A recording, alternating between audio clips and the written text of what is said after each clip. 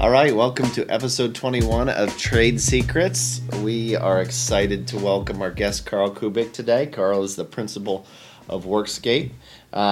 Yes, it is written down. Sorry. Don't want to make any mistakes, but we are pumped. We've been off for about a month, just kind of recharging the batteries, but we're excited to start a good stretch of guests here on the show. And welcome, Carl. We're pumped to have you here. You brought gifts. First time, long time. Yeah. The first guest to bring us swag. Yeah. Very thoughtful. And the first guest that has a background in DJ universe. Yeah. So I'm really bummed. So Kevin was also a college DJ. When we found out that you were an MC as well, we were really hoping to find out that we would have like a DJ. We're not going to have a DJ off. For the a record, spin-off. people who might know me are going to be watching, listening to this. I was never a DJ. This is all incorrect. I was a color commentator on sports radio. Same difference. So. Oh, that's so much better. Yeah, it's better. And I used to travel with BC basketball and football teams to a variety of towns. Blacksburg's the worst place to go in the ACC for those scoring at home. I'll be Why? quiet. It's just a little bleak. As Like much more as bleak than here? Well, we're all in Appalachia. I would say Blacksburg's like the eastern tip of the Appalachian area. Atlanta's probably the total south. Okay. But long story short is there just isn't much. They pelted like a 500 BC team with fruit on some random game that I emceed or announced there. Or announced color I could give you the commentated. reason. Yeah, we probably were Yankees that were... No, at the time, that's when you were leaving the Big East. You were one of the groups that started it. It's true. They came with You us, weren't though. you weren't even an ACC team at the time. But Well, Virginia Tech was also in the... It's they not also that I hold a commuted. grudge. I do. Yeah, exactly. Michael holding a grudge Good about thing something. we had that pep talk before we started filming about not going down any rabbit Well, hole. we're going to go down a rabbit hole to start because the current event, as Well, you guys know. Should we Oh, you wanna do address the gifts? swag? We though? do. All right. So each of these gifts is bespoke to a fellow member of this table. I'll let you all open at once. But I just want you to know that they're each unique. Okay. First. I'm kind of nervous. I'm kind of excited. I got tissue paper. It's gonna make me cry. Oh boy, that was quite a laugh. Oh, please. Oh, There it is. wow. Please. There it I'm is. scared. Oh. All right. From Mike. Oh. Paige gets one of our newest Oh soft my tea God. swag. This is hysterical. This is great. Mike, I got a bill.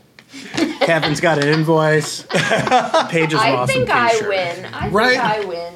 He seems pretty happy. Yeah. There's one I don't clear think loser so. at the table. I don't looking think at him. so. What is it? Take America Back. It fits. It fits. Right there. It fits in Oh, what a physically guy. and spiritually. Oh, look at that. Because what I want to do is sidetrack us into political discourse. Well, That's let's always the start. The hysterical Well, okay. Matt. And the great water bottle. Also. Yeah, and the water bottle. That's awesome. So, Workscape, which we'll eventually get to, is moving to a new location in the south side that we're very excited. We're getting occupancy tomorrow. Congrats. So, this is a very big time for us. That's really That's exciting. awesome.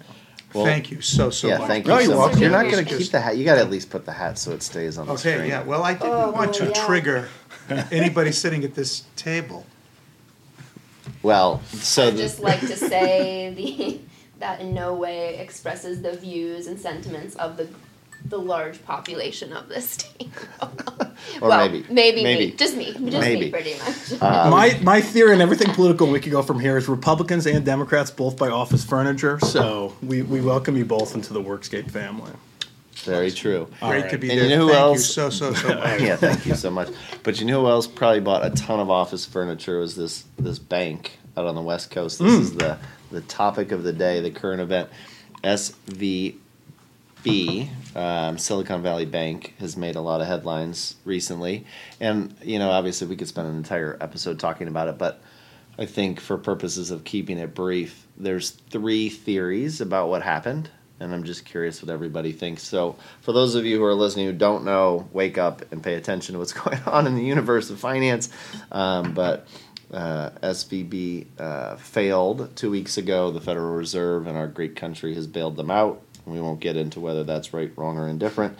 But the 3 theories are that Trump's rollback of the Dodd-Frank rules was part of the problem or the problem, and effectively that's banks that were over 50 billion in assets had to have a lot of governmental control. He rolled it back to 250, and they were at 220 when they failed. So there's some theory about were they getting governmental oversight enough. They also went 8 months without a chief risk officer, which has a lot of people wondering, how does a bank with $200 billion of assets not have a CRO for 8 months?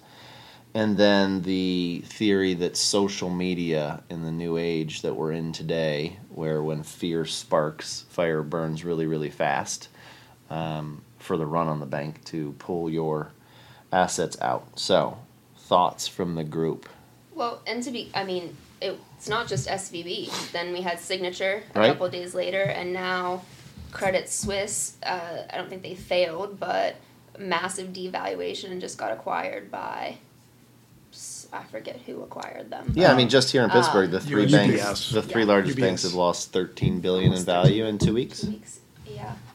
So, not an expert at any of this, but hearing all this, and even like when people talk about the stock market, and it's like, for me, it's like this is all just a wild game of like perception becomes reality, and like the Twitter fires that start, and the very real, very serious consequences that has. That's what I find the most fascinating about this. That's one of the theories, that it's... Right. I mean, obviously, from what I've read about SVB, where they diversified in a responsible way, doesn't sound like it. But that's about the extent of my... Hey, my it's keeping it real. How about you? Oh, I don't buy into any of your theories. Okay. By the way. So you're on theory number 4. No, I don't think the Trump change to the regulations was a bad thing. I think that having the same kind of scrutiny for small community banks is an incredible detriment to small communities, because you make it too restrictive for them to lend. So Right. lightening those restrictions was a great thing. I think that larger banks, because they can do such damage, if anything happens, that there probably should be a little bit more control over there. But you reach this bridge between a small bank and a large bank, where a small bank can't jump to become a large bank because of all the costs that are associated with compliance. And that's what the CEO of Silicon Valley argued. Correct. Right. Okay, and that's an issue there. But there's so many moving parts to the Silicon Valley thing. I think that their entire debt portfolio was off kilter. They had loans, they didn't have enough deposits, or the value of their deposits, to cover their loans. They had a huge amount of deposits, but they had a huge amount of debt that they had. So I don't exactly understand the whole mechanics of valuing a bank, but you have to keep X amount of assets, and the assets that they had in place did not support the portfolio of debt that they have. Right. So Okay, how it's about not you, debt, Carl? it's called an asset. What's your take on Well, the I worked at a banking bank. crisis that's happening right now? I've worked at a bank, and I'm on my 5th sip of bourbon, so I'm actually an expert at this now. No, so my understanding is twofold. So there was durational risk. So a bank like SVB lends to startups. A lot of the startups, there's not heavy assets to lend against. So Right. like you're not buying machines, you're not buying big, They in don't many have cases, plants, big they buildings. don't have, yeah. There's no CapEx, but people kept shoving money at tech firms. I mean, it was a white-hot market. My understanding, though, was a lot of that money would just go into the bank, i.e. Silicon Valley Bank, which did an awesome job of marketing itself to startups. But basically, my understanding was SVB then kind of put a lot of this into long-duration Long-term treasury bonds, notes. yeah. But the issue is what were they doing that was kind of sneaky? And what did the Trump tax laws do that made this extra sneaky? Well, my understanding was they score long-term treasury notes a lot lower. That was one of the modifications that bill did. So in short, the bank was trying to make a little bit of margin by throwing everything in these long-dated bonds. Interest rates shot up, deposits fell down. And then honestly, when you're in a rush to the bank, like it doesn't matter how much capital you have. Right. Like, It wasn't going to matter. Yeah, any bank would have fallen apart. So it is concerning, though. It's showing that there is weakness in the banking market. But then the question is, does this mean we're insuring all deposits above $250K? We're not sure, but I will tell you, last thing is, All I know is that people are fleeing to the stronger banks, the too big to fail banks. I think that will be probably the long-term effect. I know my FA is like, Carl, we don't think that's going to happen, but we're going to put some money in Morgan Stanley or JP Morgan. So it's like, this is how this happens. It's like, I don't think this is going to happen, but just in case. You just defined the moral hazard. Yeah. That's what it is. It's the fact that why would you risk your money in a smaller bank because it helps the community versus, hey, I'm saving my money because this is going to get bailed out. That was the mistake that was made. Not that it was a mistake the bank failed, but how they insured it, typically FDIC is only going to insure up to $250,000? $250,000 of your deposit. Arbitrary number for what it's But worth. they had depositors in there that were huge depositors. And there's a huge flight from smaller banks to larger banks now. But so back to your point of saying what Trump was trying to do was make it. See how she goes back to politics even Well, though she pretends like she doesn't. when Put the hat on. you said he was trying to roll back the regulation so as not to penalize, to give the smaller regional banks a chance to compete. But in doing that, then now there's less oversight. Now we're seeing the risks that have been taken that have resulted in the collapses of these banks that were definitely not, I mean, maybe it was considered a regional bank, but so he rolls back the oversight. There's no risk management, or if there is, it's questionable. The bank fails, and now the government has to step in and say, okay, instead of the insurance policy of guaranteeing deposits up to $250,000, we're going to guarantee all the deposits. So now, what's the incentive? I mean, like, other banks seeing that are like, okay, well, we can make some risky things. If we fail, they're going to bail it out. Yeah. So You're making my point.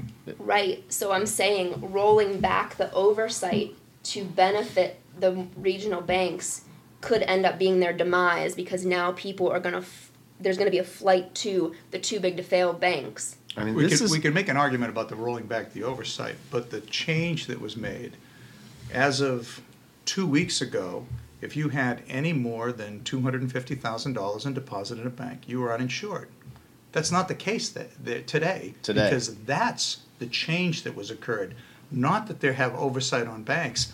The fact that they insured and paid out But for that's not the a full change going value. forward. That was a change. That was something they stepped in and said in this instance. 2 weeks ago. Yeah, but it's in like this the, instant. it's That's like what the created once- moral precedence. hazard. Yeah, once you do it once, it's really hard to It's hard not to do say. it again. And the last thing we have to note is the VCs who promote this angelic Shangri-La that their technology is building. They all fled to the bank and were the first ones to get there. It wasn't, hey, we're all in this together. Like, they promoted this, Right. oh my gosh, we're all going to die. And then afterwards, like, you got to bail this out. We're the engine Yeah, for... it was not mom and pop. They were pulling out, from It's a Wonderful Life. They were pulling right. up their $1.39. I have Yeah, one last, Andreessen Horowitz and... one last All right, this is it, kind because of- then we have to get onto the juice. One last dumb question, or naive question. What percentage of deposited money are banks required to keep liquid?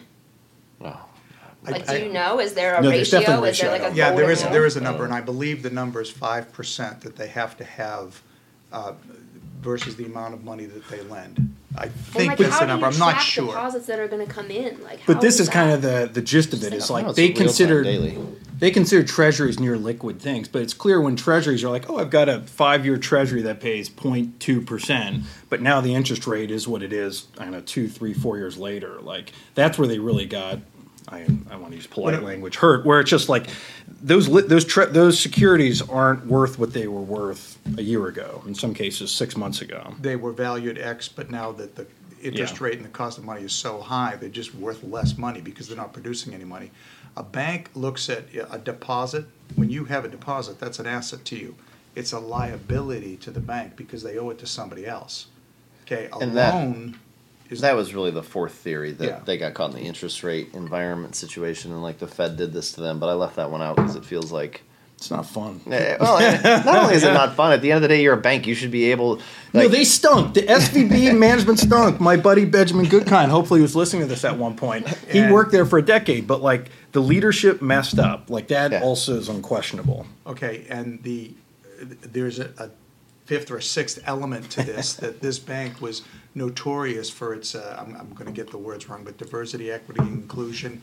They were I the wokest purposely bank didn't even bring that up. in the left No, they were, and they weren't. They had their eye off the ball. Right. If you put your money in the bank, it's because it's secure, because it's a safe place to put your money. If they're not paying any attention to your money, what good is the bank? So consequently, the Twitterverse or whatever it is, there is a question about your confidence, the confidence in lending institutions. So is your money safe in? Well, I usually Lending ask the institutions. question, is it noise or is it news? And this is clearly news. It's not just Oh, noise. it's absolutely news. And I don't think this is the end of the ripple effect that will continue. That's the other part. That's absolutely the other part. And I'm glad I'm not the CEO of a bank right now, because I don't think that would be a lot of fun. Right. Except for, in Carl's point, the big banks who are probably seeing an influx of Oh yeah, look deposits at their happening stock instantly. prices; they're all right? up. So that was an interesting news event. They're usually not that colorful, but today's is definitely colorful. Yeah, just like 3 big banks failing You in know, the last 2 minor weeks. details, Yeah. Well, true. billions of dollars. Feels like a hot topic. The too big to fail. That's what scares me. He said that, I didn't even. I was like, oh boy. All of the legislation that was enacted because of too big to fail has, in fact, the self-fulfilling prophecy. It's created bigger banks. Well, so let's, we could go on We could forever. go on forever. Do we want We to? could have had a strictly a podcast about the banking industry, but obviously the reason we were excited to have you here is because we do a lot of work with independent sponsors and entrepreneurs through acquisition and just people who are out there living in the political landscape on Main Street, like doing really neat things. And I think that your involvement in Workscape is pretty incredible, so we'd love to hear about that. But just, why Carl decided I'm in banking, but you know what? I'm going to go invest in operating companies and take risk Yeah. and see what that looks like instead of the comfort of collecting a paycheck from the PNCs of the world. Not to pick on them, but And to kick it off, because I had to look this up, but just can you define for people who might not know what is an independent sponsor? Yeah. And I feel like independent sponsor, it's been around for time immemorial. It's not like the terms in ETA and search fund, the rest, it all, it came into more prominence 12 years ago in Harvard. People have been buying businesses or going out and hustling since, I don't know, man started to walk on earth. And that's more of a biblical phrase, not men and women started walking on the earth. So point being is that we, in short, a sponsor in its current iteration is someone who is looking to buy a portion or all of a business, or in some senses maybe it's real estate, something that is some cash flowing entity. In most cases they don't have the money. Like if you had a bunch of money in your pocket and could buy it from the bank, that to me is less a sponsor and more of a family office or some other high net worth individual looking for an investment. A sponsor is more of actively acquiring and owning something, usually with a cohort of investors. And you can go into like funded searchers, self-funded searchers, family offices, accelerators. They've got a lot of offshoots, but usually what you see is someone holding business or thing 5 to 7 years, and hopefully like they usually use debt to acquire it. They pay off most of the debt, take a salary, and then sell it to usually an IRR, the 20 percentile or so. And again, at this point, I'm really talking pure play, small business land. sure. And then exiting at a certain point. That's not exactly what I'm doing, but that is what I describe as the vanilla Sponsor yeah. universe. So what are you doing? If that's not it, what piece of the puzzle is different for the Carl approach? The Carl approach. So, I mean, And actually, let's pause that for a second. Let's go back to when did you decide, or what made you decide, you know what, that salary, I love it, the benefits are great, but I'm going to take risk, right? I'm going to go to the next level. well, I mean, I did work at PNC, and I'll say this, PNC was a great place. Like, it's got a great culture. Like, if you're going to grow a business in a corporate setting in Pittsburgh, there's very few better areas or more durable companies than PNC. That said, it was like a bad relationship. It was me, not them. I'm certainly neurotic and crazy and have certain expectations. But it was, so I mean, maybe to step back my career a bit. On that note. Born in Atlanta, raised in Tampa, went to school in Boston because I wanted to get away from my parents, and the Jesuits told me to go there. Married a Pittsburgh girl, Hey, came back Jesuits, here. there's a theme here. Yep. Jesuits. Love the Jesuits. So it's great. I'm already on drink 2. We've just gotten into the meat of this. My kind of big takeaway was I started in software sales. Didn't really like it because it was kind of a work hard, play hard environment. I was also about to marry a girl, and I'm like, I'm not going to stay married to her if I stay in this environment. No offense to software sales, if anyone's listening out there.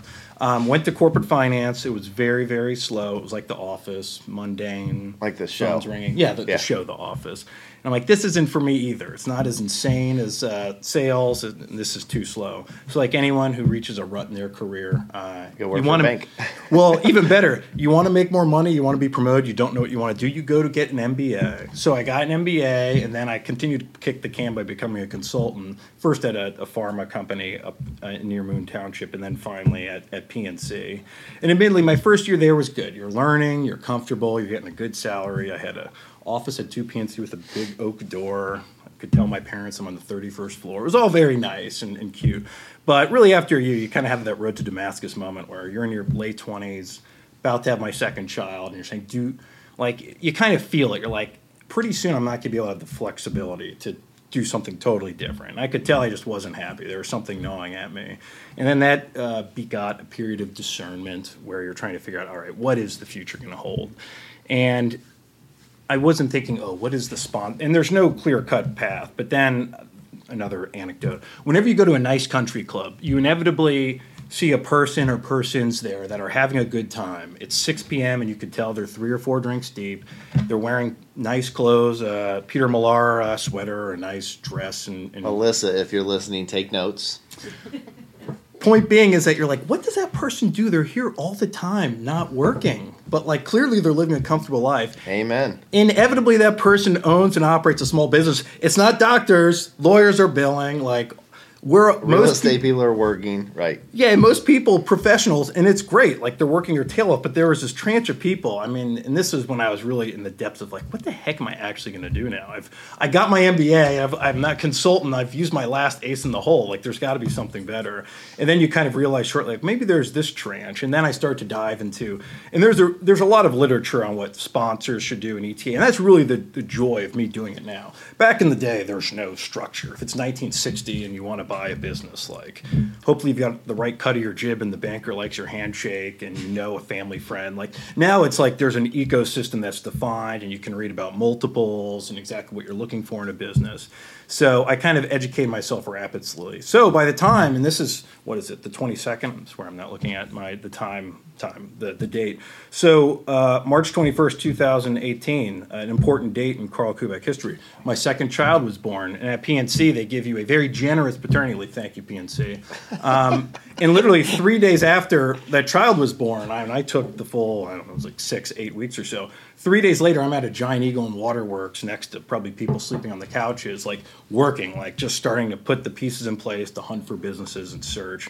And then I was kind of off. So the point was I kind of realized this was the right path, both financially, but it was kind of like a life calling of, I'm one of those people that, for better or worse, kind of likes doing my own thing. So this is fascinating. So the country club example, which I unfortunately have spent a lot of time in country clubs like that and have seen that person. Yeah. But that light bulb never went off. I mean, even as I'm sitting here today, I can now think back and like picture humans and I'm like, oh my God, that's what did exactly those humans do? Yes. They own an HVAC business. Like, oh my gosh. Then you realize later it's $6 million in free cash flow. But did you start asking questions about the guy in the sweater vest who was kicking back cocktails? Or was it the research? Or both? I'm competent at having a drink or two. And it's like that's where some of my life skills, I mean, I had an enjoyable time in college. Throughout my 20s, I kind of worked to live.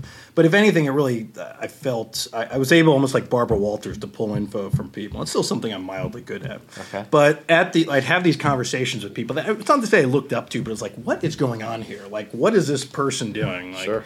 And inevitably at first, you're like, everyone's just inherited money, et cetera. But then you realize there's a little bit more nuance than that.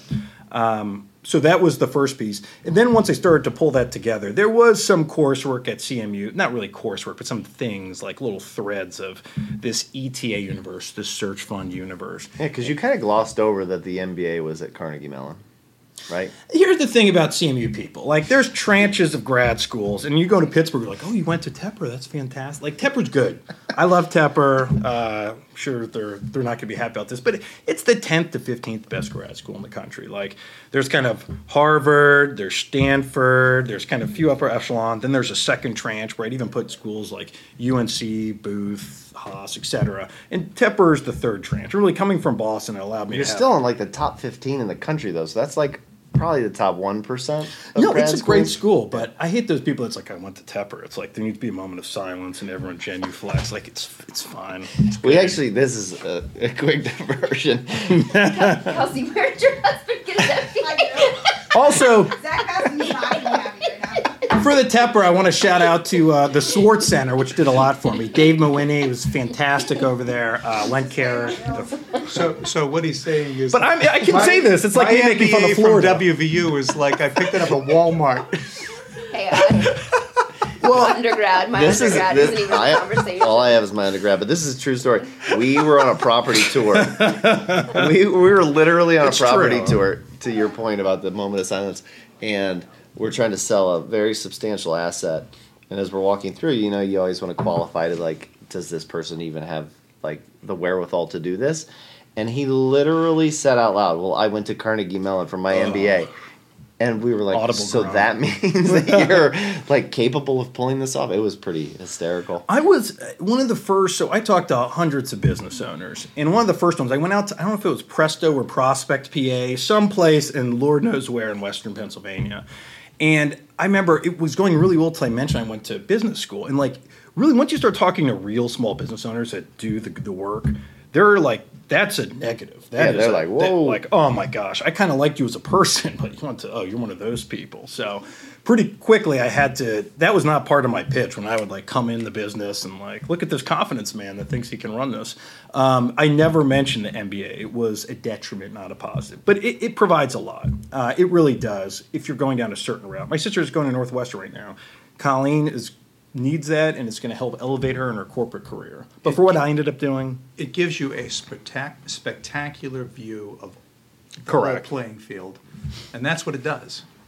That's pretty much But the edge of it. what's interesting, so I obviously sidebarred to the Carnegie Mellon thing, but then you just subtly threw in there, you talked to a couple hundred business owners.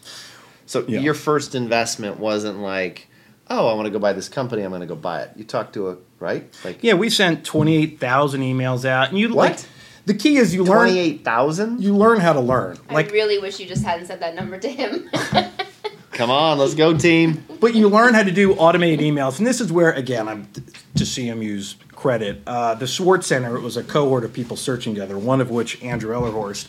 Lots of name dropping here, just so that people I'll tag them later on LinkedIn. We We're like still that. looking up Road to Damascus, by the way. So it's New Testament. I was going to say, you might have to open the Bible that you probably haven't opened in a while. So Andrew, I got it. But you learn how to do automated email campaigns, and like that's a whole different thing. But like, so my theory of buying a business and actually acquiring it's similar to presidents, and we're not talking politics. But the presidential campaign theory is by running a campaign, setting it up, being successful, putting in the infrastructure, getting into the White House is a precondition of becoming president. That shows that you are qualified for being a president. And we don't have to talk about the ins and outs of that. But I do feel that way about buying a small business. Like if you can put the things in place that get you to find a business, that is a very credible first step in actually being able to operate it. But the point is I learned how to do an automated email campaign with a little bit of help from my friends, as Joe Cocker would say. And then once that was in place, you just start to learn. I've got tactical advice of first call, second call, third call, but you really start to turn this into an assembly line, while at the same time retaining some humanity. Would you be willing to take Alyssa, who's new to our team, for lunch and talk about this exact experience? Because this Yeah. is like perfection, right? And I will. And again, I don't know everything. I only know 98% of things. But no, I'm more than happy to. But it really isn't that difficult. Because you got It's, the MBA. yeah. That hindered me. I would be at 100 if it wasn't for those. No, Yeah, if it Tepper wasn't was for that. great. But the point was, you make a call, and now I'm talking to tactics. You have a few calls, and eventually, I feel like you guys will like this. So the first call is, it's amazing. You pick up the phone and talk to someone who indicates a smidge of interest on an email, cold email, and they'll tell you everything. Like, you just let them talk. You don't interrupt. You don't say, what's your EBITDA and what's the CAGR growth on your top-line revenue? You just say, oh, it seems like you have a really nice business. Yes, because in most cases, the business is who they are, and people like talking about themselves. So they will go on and on and on.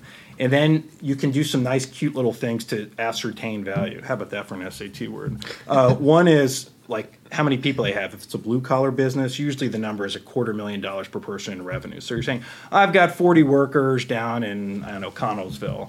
You're like, 40 workers times 250K. You start to back into numbers to see if it's big enough to be worth your time. White-collar workers is probably closer to like 500K a worker. But you're getting information even though they're not telling you, and you're just letting them go on. I mean, they'll talk about, I heard someone talk about their marital issues. Like, this is like 20 minutes into a cold call. So then after that, the second call is you let them dive a little bit deeper, and then at the end you're like, I want to learn more, but I feel bad hearing all this without signing an NDA. Would that make you comfortable? Of course they'll sign it. And then the third time is when you start to direct the conversation more, and hopefully if they have signed the NDA, they'll send you financials afterwards. But yeah, I wouldn't say I went and talked to hundreds of business owners about their financials, but lo and behold, it was like, I'd probably say there was 2 to 3 dozen folks I've got true financials from. And from there, I probably made, I won't count broker-led deals, but I probably made 6 to 8 IOIs, which is just a piece of paper saying, will you take this? What's IOI stand for? Indication of interest. Okay. I don't know if these terms are similar in real estate, but. They are not similar in real estate, which is one of the things that we kind of not fight, but it's a unique vernacular between our private equity clients and our independent sponsor clients and then the real estate world, because the IOI does not really happen in the real estate space. Yeah. But it's such like a normal thing in your world that people talk about it. So I just wanted the audience to know what IOI stood for. And the truth is, it's nothing more than a fancy piece of paper with a number on it. It's a precursor to an LOI, essentially. Exactly. And basically, more than anything, you do it because it's awkward to be like, Michael, will you take $7 million for your business? Because it's just weird. It's just like, here's an official thing made on an 8x11 So it's like piece the of do paper. you like me check, yes, no, maybe, and then Yeah. if yes, And it's like, almost I'll always write you maybe the or real no. love note. Yes. Maybe or no. And then it begets a conversation. Then the LOI is much more fulsome, where you can start to hammer out details. But it's a good precursor. So was Workscape, trying to bring it back to Yeah. the great swag that showed up today, was that the first investment on the post, PNC life? It was, and it won't be the last one, but there's some things we do different than the typical searcher. I'm a big subscriber to permanent capital, basically, like running it like a true family-led small business. Okay. And some folks, they do 5 to 7 years and flip. Private equity, it's like, let's slash and burn everything. That isn't something that can generate like revenue directly.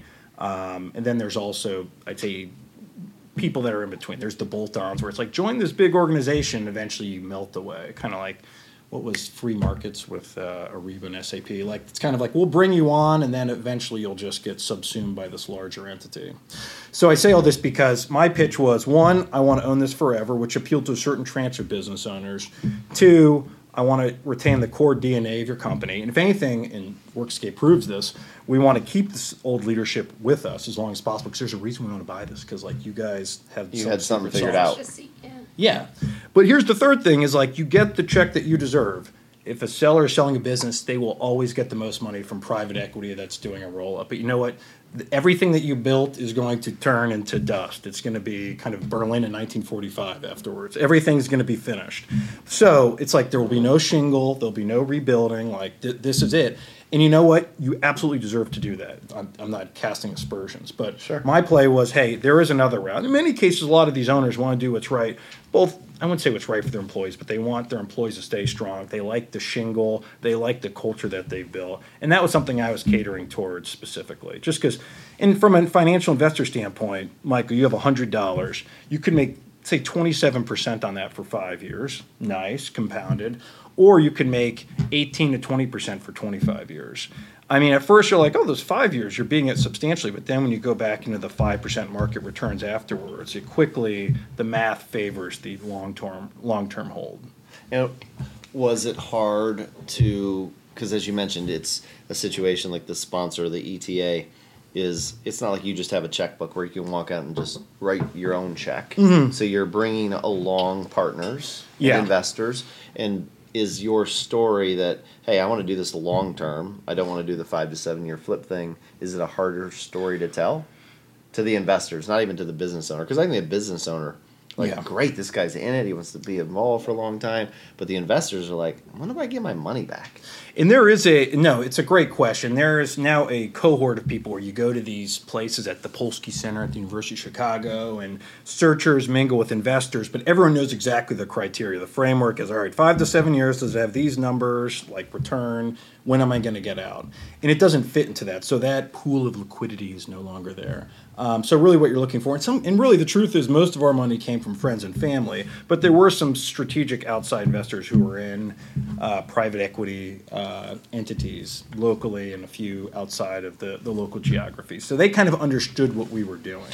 But the truth is we're just trying to turn a great 20th century business into a great 21st century business.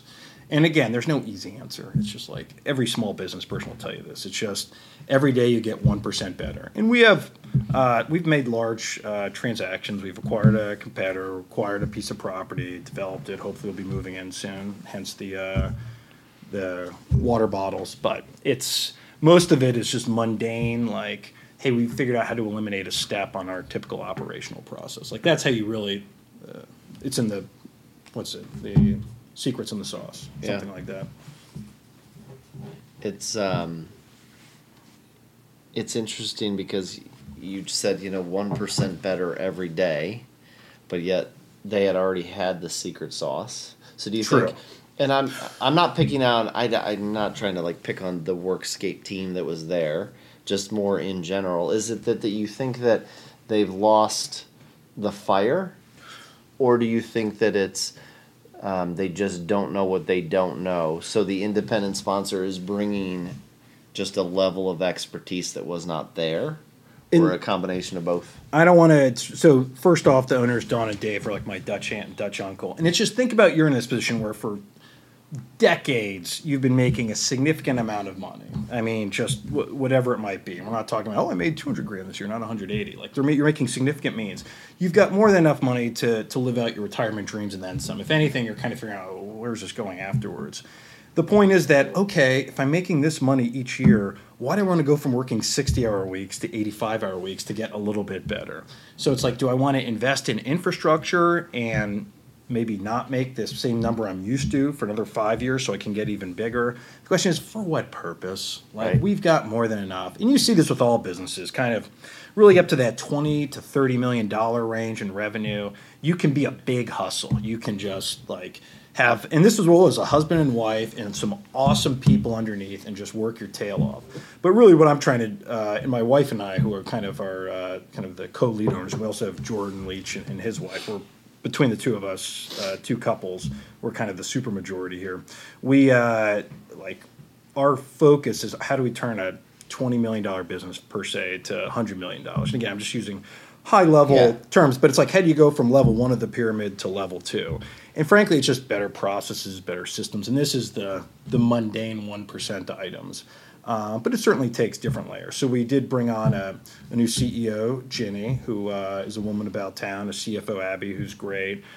Dave, the former owner, is our head of sales. He's at this point, he and I are just like work buddies, but he's a well-known character in the community, and he loves seeing the business that he founded out of his garage, basically. But now the only thing he has to do is the thing that he loves. Yeah, if anything, we said, what do you want? He's like a pitcher on a pitch count. Like, all right, now you only have to pitch 70 pitches, and like you don't have to do anything else. Or in basketball, it's load management, whatever the sport analogy you want to use.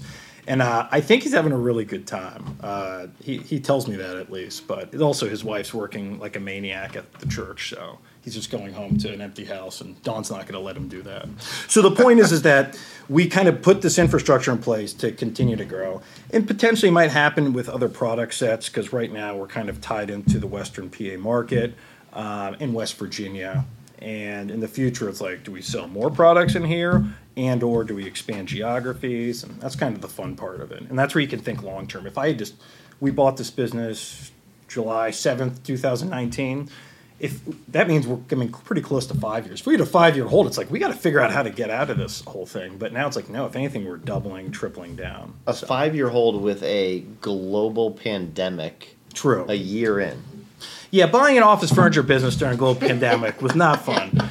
Friends, family, my parents was like, "Is everything okay, Carl?" Like, there's someone passed away. It's like, it's fine. And like, it was partly we did have a few great customers. Michael also loved this part. It was also government aid, PPP and ERC.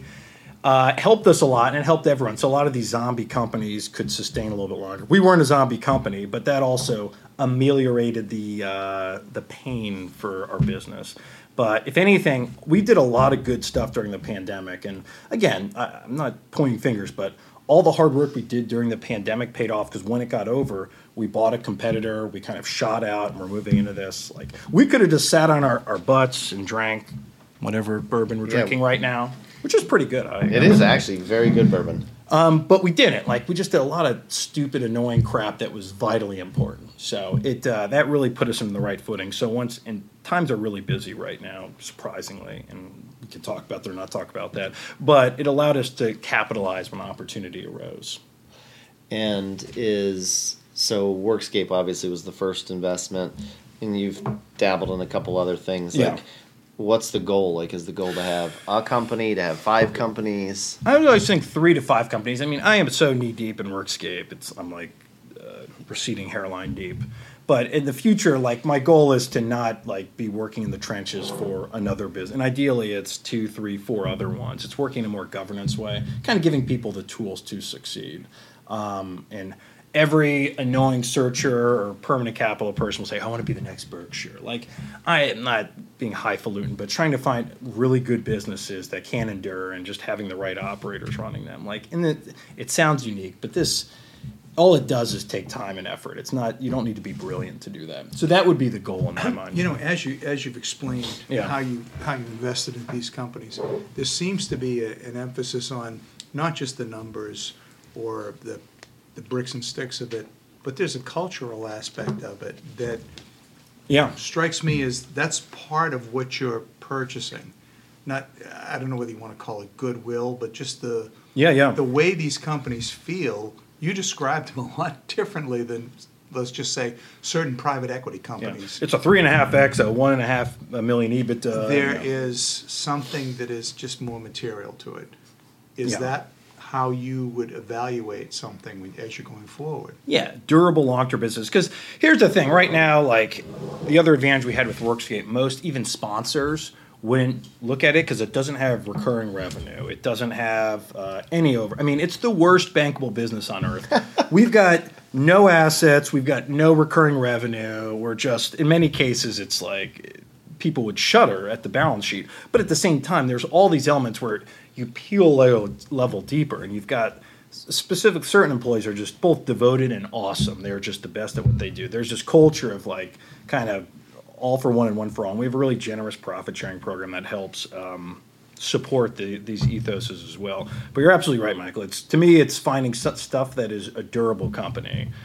What's the Talib phrase? Anti-fragile businesses. So even when the pandemic hits and like no one can, our product is illegal to move into. Like, we're still humming along, maybe not soaring, but just moving along. Sure. So that's really what we acquired more than anything else. But again, that also, admittedly, I felt like we got it at a very fair value compared to the market. So it wasn't something like we were taken advantage of, but it was something where both Dawn and Dave and myself and Susanna and Jordan and Kristen were all very happy with. Of the company, let's take Workscape in particular. What was your attrition rate of the employees that would have transferred at the sale? So we had 2 people leave, though admittedly, one was, I won't name names, he was a good guy, and he already accepted the offer. Like, it was my first day, and Dawn, our old owner, was like, "Carl, well, you wanted to sit in the chair." Like, and he comes in, and he's like, "Sorry, Carl, about this." Then someone else kind of raked me over the coals for a raise, and it was like, I kind of got it like body blows initially, but it wasn't, we didn't have any true attrition other than one person who left that day and was leaving that day otherwise. Someone else left. And the people that did leave 3-6 months afterwards, it was the typical rate. Like, if you did kind of a diagram of each month, XYZ people leave, it wasn't anything out of the ordinary. And it speaks to, like, one, we create a transition where both Dawn and Dave were there for a period of time. Then after 9 months, Dawn kind of backed away, and Dave's still there now. And that helped tremendously. Yeah, that's fantastic. No, and I of course, I'm a natural salesman, so I'm spinning rainbows and roses. I mean, look, I have receding hairline, I've lost my eyesight. Like, I've totally been beat up by this process, but as you can tell, it animates me. Yeah, you love it. Oh, it's great. It's clear. So when you are assessing a potential acquisition and you're looking at the business and you obviously have some kind of emotional connection, you see longevity there, but then you talked about, is there a process improvement here? Is there a way that we can increase the capacity of this somehow to grow the business once we do acquire it? Like, how do you assess that, and how do you being that it's a new business that you're learning from the current operator, what does your process look like to dig a layer deeper, thinking like, okay, once I acquire this, here's the capital and the time and the energy that will need to be invested in X, Y, and Z to make it more efficient in order to make it more sustainable and profitable long term? Yeah, two things popped to mind, Paige. One is like any business owner that, especially it's usually people that have owned a company for 15, 25 years, will be like, we just need someone smarter than me to run it. This thing will skyrocket. It's like, run away from that. That guy is lying to you. He thinks he knows everything, and like he absolutely doesn't believe someone who's never been in the space before is going to run this better than That's he or interesting. she. Sprint. There's a few tales of tape, but that person, he or she probably knows what a total stress this is, and there's probably some reason they're leaving. So initially, like when someone's talking to you, one of my key criteria is, and this is a big box, like, why are they leaving? Oh, it feels like it's about time. Like, maybe like 5 to 15% of the time that's right. But usually something terrible is about to happen with the business. A sword of Damocles, if we're using another fancy term.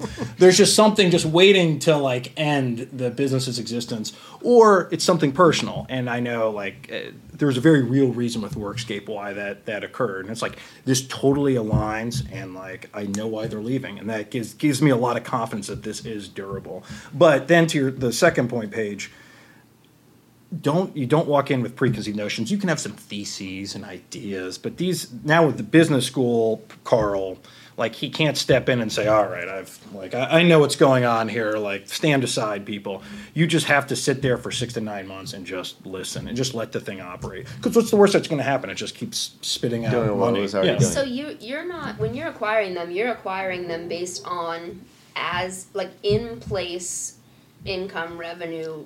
Correct. EBITDA. You're not thinking like, okay, here's the value I could add, and then what this could become. And for our investors, like usually you always do for sponsors, worst case scenario, base case, best case. And it's funny, some of these searches will be like, worst case, this thing grows 12%. Best case, maybe it doubles in 4 years. Like they put these crazy assumptions because then you can back into the math and get more equity and do evil stuff. Again, I'm generalizing. Sure. But what I'm trying to say is that for our base case scenario, I basically baked in a 0% growth rate, which during the pandemic was way Genius. too much. Was best case scenario? Yeah, that was the best case scenario.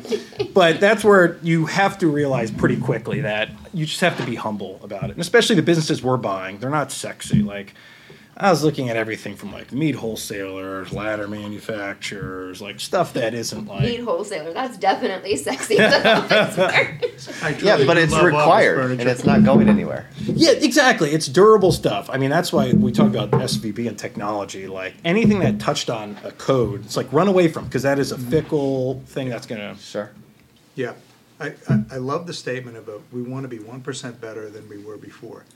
When you think about it, it's a great statement, but it's an incredible pace. Oh yeah, no, it is compounds. So after a period of time, it's almost getting people used to always trying to be better. Have you found that that's something that gets received? James Clear, baby. It's true. So my thing is one of my favorite it's not even a business book, but it's just almost a managerial book, and everyone out there should read it. All 400 of you listening right now. That would be a win. Would that be a win? What numbers are we talking No, about? that would What's be a my win. read? We're not giving the bank guy numbers. No, that would be a win. That was good. So We'll send you an NDA afterwards. How you go. So we're going to ask Paige who this person is. Do you know who Bill Walsh is? Yes, what? Oh, You're not Bill supposed to. Walsh. I can't. This is Who Wants to Be a Millionaire.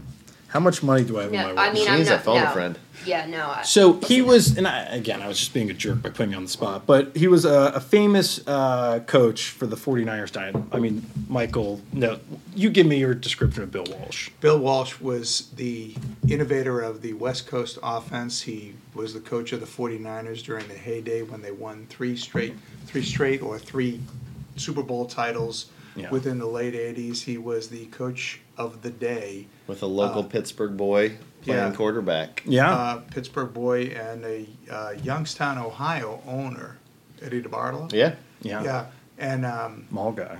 he was All above probably board. one of the most innovative football coaches ever in an era of innovative football coaches. He changed the game completely. And the thing with him is like, and he wrote this unbelievable book called The Score Takes Care of Itself. Like, it really is like way better than it has any right to be.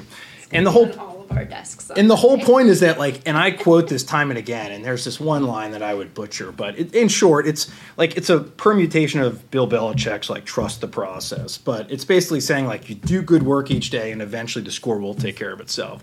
And some people would say, oh, it's like an anti-competitive message. Like, no, you want to kill the competition. But especially for the way I view it, and really how I think Workscape operates, it's like, if we do really good work, like, it'll show, it'll manifest itself. And the pandemic was a great description. So when we talk about how could you get 1% better each day, it's like you can't even view it that way. It's like just keep doing really good work, and like you don't even conceptualize like, oh, we're going to increase productivity by XYZ%. You buy into what your culture is. Yeah. It's just literally that's what it And is. it's so simple. small changes not small changes every day, but Yeah, taking and you're thinking something- about the process. You're Right. like, why am I doing this? And also right now? focusing Yeah. on what you're doing, not necessarily thinking about something down the road that you're never going to understand why it is, because there's too many variables that are going to change it. This is what I do. This is what our entity is at this point in time, and I'm going to continue to go.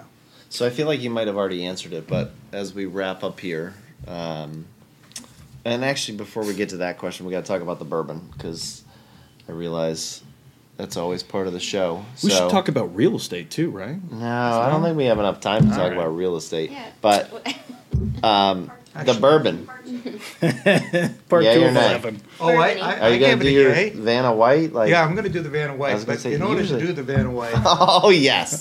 sorry, Paige. Hey, do I- you? I- do you? Do you? Guttural Joe? instinct from the crowd because Doing me, you know. God help us. I hope I haven't started anything, but. I'm sorry I So we're started. drinking a Long Branch bourbon, which seems to be a Wild Turkey product. I'm not necessarily 100% up to speed on what this particular bourbon is, but I found it to I'm be sorry, very but the tasty. combo, the Wild green turkey. glasses and the Trump hat is it. Oak and Texas mesquite, charcoal refined, and I give it a yay. I give it an A+. Yeah, I give it a Yeah. big yay. I haven't had bourbon in a long time, and I can feel the redness in my face. Me too. I'm starting Is to get that a good flushing. I don't Yeah. know. I think I just. I thought it was my hat, but It's my that's okay. embarrassment for you. No, it's the redness. Mike, you know what you need to do is the Trump 2 thumbs up for. I should stop. I might, Just I'm like gonna get. cattle I might prod, even you know. if things go I was really better. hoping you would have put a copy like the I'm Bible gonna, in there for I'm him gonna to go photo into op. the. I'm gonna go into the Upside down. YMCA. He's got this shimmy going Upside on. down. The Trump shimmy. Oh my gosh. Oh yeah, All right. please do the YMCA dance. I will pay so much for that.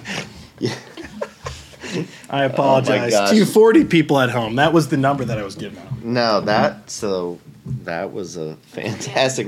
Actually, you picked a good day to be here for the bourbon, and the topic du jour was interesting. Yeah. But I feel like you might have already answered it. But what is your trade secret? Also, trade secret. I feel like I hate to insult the 6 people around me. We need to do something about the capitalization of the letters. It feels Zodiac killerish, and I get it's totem, real estate, and that. Yeah.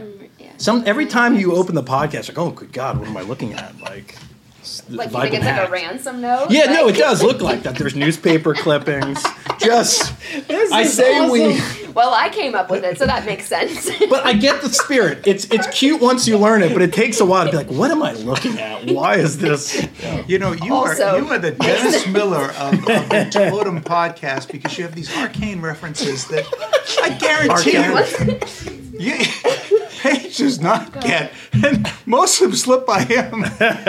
But I love it. It's been great. It's been great. But he didn't tell us his trade secret. So how about this for arcane reference? So there's this great writer named Robert Caro. He wrote a series of books about LBJ. And I doubt anyone out there, maybe other than, I do have an Aunt Kathy, who loves LBJ because she's from Austin. But LBJ, like basically the whole story was like LBJ kind of willed himself into success. And whether it was me or not, that's not here nor there. But kind of, I always thought when I was searching for a business, imagine you drop everything, you've got 2 kids and a family that looks on like you probably should be successful. You've gone to good schools and now you're doing nothing. But I had this intrinsic belief, and I guess you could call it the trade secret, that like if you just continue to like work as hard as you possibly can at like every possible moment, like something good will happen. And especially when you search for a business, there's just a mental tax. And there's a reason most searchers, probably 70 to 80%, don't find a business. It's a mentally torturous process. But like I'd say my trade secret is just like I'm gonna find something. It's like it's the epitome of faith. Like this is going to happen. And again, I ended up finding Workscape because my financial advisor's next door neighbor she was taking out the garbage, and her next door neighbor said, "Oh, son, this thing fell through. I don't know what I'm gonna do now." It's like, you should talk to Carl, because she remembered I was like living and dying with this. But the point is that like you can't. That's how you generate serendipity. It's just by completely like throwing yourself all in. So that's the trade secret. That's fantastic. When I was starting my career, somebody said to me, luck is just being prepared when opportunity arises, which is very similar to you got to be all in, and good things will happen. So this was awesome. This is good. I mean, this was so good. This was fantastic. We didn't even talk about the real estate book. We're definitely going to bring you back and talk real estate, and only talk real estate. No politics and no independent sponsor. Yeah, I doubt that. But thank you. References. Episode 21 in the books. Fantastic. I am.